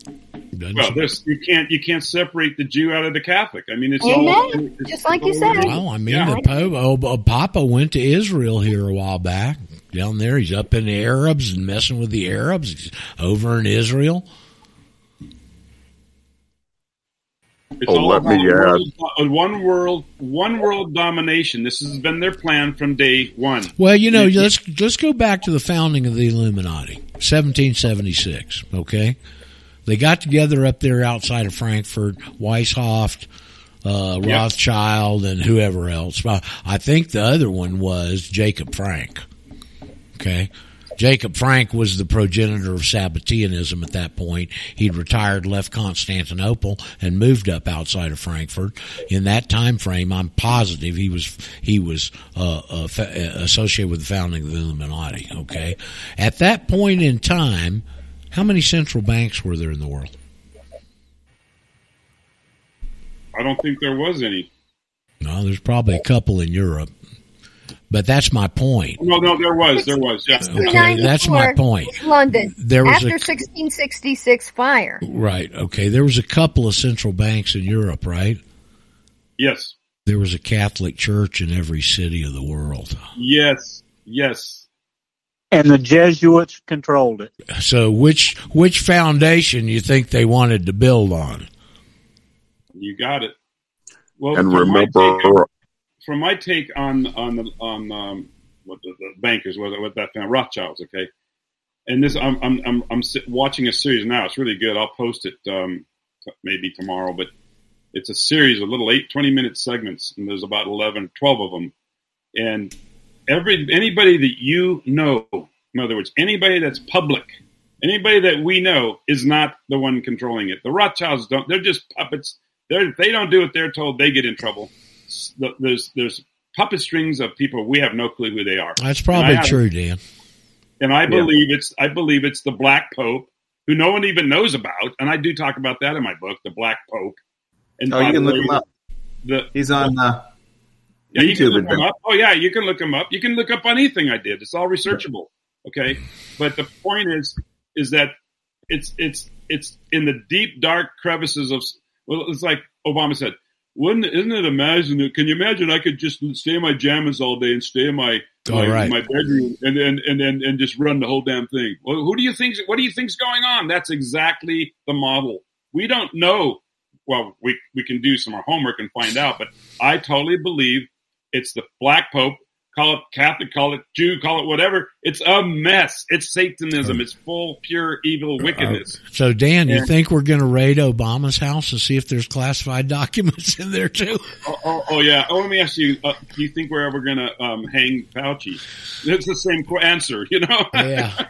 Boy, I hope so, except that you're not we getting it. We all have a blueprint for justice, but I don't think we're going to. Well, that ain't justice because all you're doing is hanging a point man. It's people behind the scenes you want to get. Exactly, Roger. Exactly. You want to get up on the rope. Exactly. Hanging the point man as a start at least. Well, I don't disagree with that, but now listen, I'm gonna bring forth this idea this Canadian gal gave me a couple of months ago, and I keep thinking about it. Okay, we don't just hang them. You hang their children first, then you hang their spouse, then you hang them. That sends a message right there, folks. You know, I'm sorry to say that because that's not my nature, but they're the ones that have dictated the remedy here. It's the only thing they understand. Oh, absolutely. Good idea. Hear, hear. Yep. I'll tell you one thing. I would not want to be someone holding onto a rope around that moment. But I don't think we're going to see justice. Well, probably not. Remember also that during the time of the Medici and the Borgias, Machiavelli wrote his thing. Yeah, The Prince. And he was one of these ruling bank families, Machiavelli. He came out of one, I don't know, Venice or Florence, which one, but he came out of one of those two places, I guarantee you. Yep. Oh, what's interesting is after Venice lost its power, guess where it went? Went straight to the Dutch. Right. And if you want to see a picture of a bunch of Jews, remember the old Dutch master's cigar box? Oh, yeah. Oh, yeah. There's your bankers. Okay, and where did that come from? That came from the Spanish Inquisition when they all had to convert or get out of the country, and they either went up to Amsterdam or they followed Columbus over into the New World. And do you know that the day Columbus set sail was the last day before they became indictable? They had to be out by midnight. He set sail at 11. Right. Okay. No, I didn't know Roger, that. I don't think half his crew were Jews. Columbus was a closet Jew too. Oh yeah, absolutely. Yes, who was trying to say something? Roger, I don't think your method of hanging will work with these people. They're mindless. They don't care about anybody else except themselves and their power. That's right. But when they see their Satanist cohort start to go through that, you're going to put the fear of Satan into them. I'm not going to say the fear of God. But I don't think they can get there. They don't care about nobody. That's the only way I know. Themselves. Well, we can't catch all of them. We got to send an example to these bastards this time. Okay. Hey, let's evil with evil. And Zarko was Columbus' real name. Let's change Columbus's little ditty, the thing about 1492. In the year 1492, Columbus sailed with a bunch of Jews. Oh, Brent, such levity. Bada bing, bada boom, Brent. And what they did when they got to South America is they changed their name to names of flowers. In 1492, Columbus escaped with a bunch of Jews. Yeah, there you go. Oh, I'm sorry. Yeah, that's okay. Do what? So how are you going to fit that into your rhyme? Columbus was a Jew from Portugal, Cuba, That's right. Portugal. They have a statue to him there, and they brag about this. Jews brag about this. Of course, they got their hubris, Well, who were the merchants of old? Who were the shippers? Who are the merchants? Well, when you were talking earlier, I was about the tribe of Dan going up to Khazarian stuff. They became, according to Eustace Mullins, and from the historical research, I think he's right. They became what's called the Phoenicians. The Phoenicians were the traders. Miles Crassus covers that pretty well. That had all of those ports around the Mediterranean, including Carthage, where they had child sacrifice. That's what the Romans and the Hannibal and the Carthaginians went up against Italy. This was the big battle over Carthage, and they were Phoenicians, and that's who Eustace Mullins says the Jews were, and it makes perfect sense because they are the merchants of the earth. That's the tribe of Dan. Right. And wherever Dan went through Europe, you see his name, the Danube, the Danes, Edinburgh, and on and on and on. Right. Okay?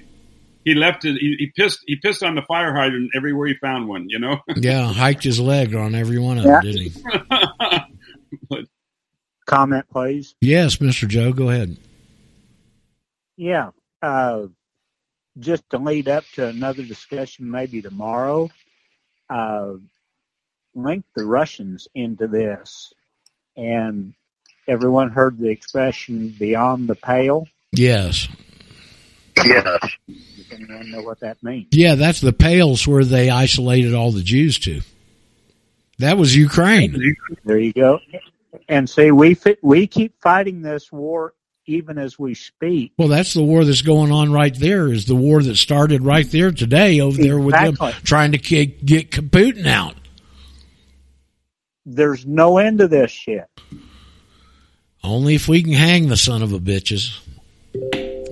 And you wonder why they make history so boring, so we don't get our heads together and come up with the real story like we have today. There you go. There you Everything we've been told, everything is a lie. Yep. And by the way, there's a series. I'm going to send it to you. I'm going to put it on the board. Robbie asked for it. Her real name is Robin. Hi, Robin. But anyway, it's called The Masters and Controllers, and there's 12 parts. It's omitting part 10, and they're little 20-minute segments, and she builds, and you go in order, and it's really you'll be shocked at some of the stuff she's saying. It's stuff that I kind of always thought. I don't know that this is true. I don't know that any of it's true. So let me just say that. And, but I do know is that if you have a platform to get information out and you're going to conferences and you're getting rich off of these conferences in the last 2.5 years, you might not be who you may be something other than what we think you are, Dan, could you drop me a link to those episodes? I'd like to watch that. Yeah, I absolutely will. And in fact, I was thinking of you, Roger. I was thinking, man, I'll send it to you because I knew you'd love it. And once again, I like to talk about it because, man, this woman, she says, I'm really scared to even let this out, and who knows how long it's going to be up because, once again, they don't want this stuff up. Or is she one of them? I mean, everything I listen to now, everybody, SGT report, you're talking about him. There's no way he can be on that platform still if he's not. What they do is they keep doing what they're doing, but they won't put all the truth out there, just like Fox, okay? So they seem like they're good people. They're fulfilling a thing, but they can't stay there. There's no way they can stay there. That platform's owned by the system, okay? Don't know. Controlled opposition is the term. Yeah, they're owned by it. Okay, so I just set that in. I'm going to send it right now. It's a BitChute thing. And Roger, I will send it to you. Okay, appreciate it. I put the article about Zarco. It's from Renegade Tribune, and you need to read all the links underneath. So, I can send that to you too, Roger. It's pretty interesting. Okay. Oh, great. All right. At the end of the show here, got a couple of minutes. Anybody got anything like in our normal venue that you'd like to ask about here? We marginalized I'd like to share something on the normal side. I've been trying to fight this, well, first of all, getting my passport.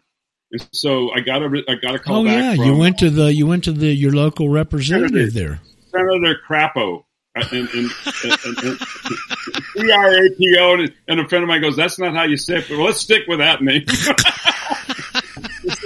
So anyway, Julie from Crapo's office called, and she said, I called them, and they said, they sent me a letter, and blah, and I never sent anything back in. Well, I did.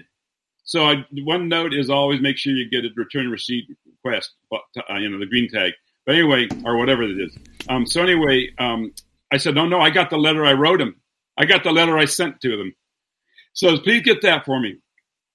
And she says, no. They said they can only be citizens. I said, they're lying through their teeth. I'm part of a group that knows what they're doing. If people get their card in 2 weeks with the change of status.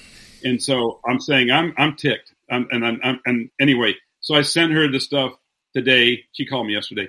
But there's one other thing I want to share about the low deal. Okay.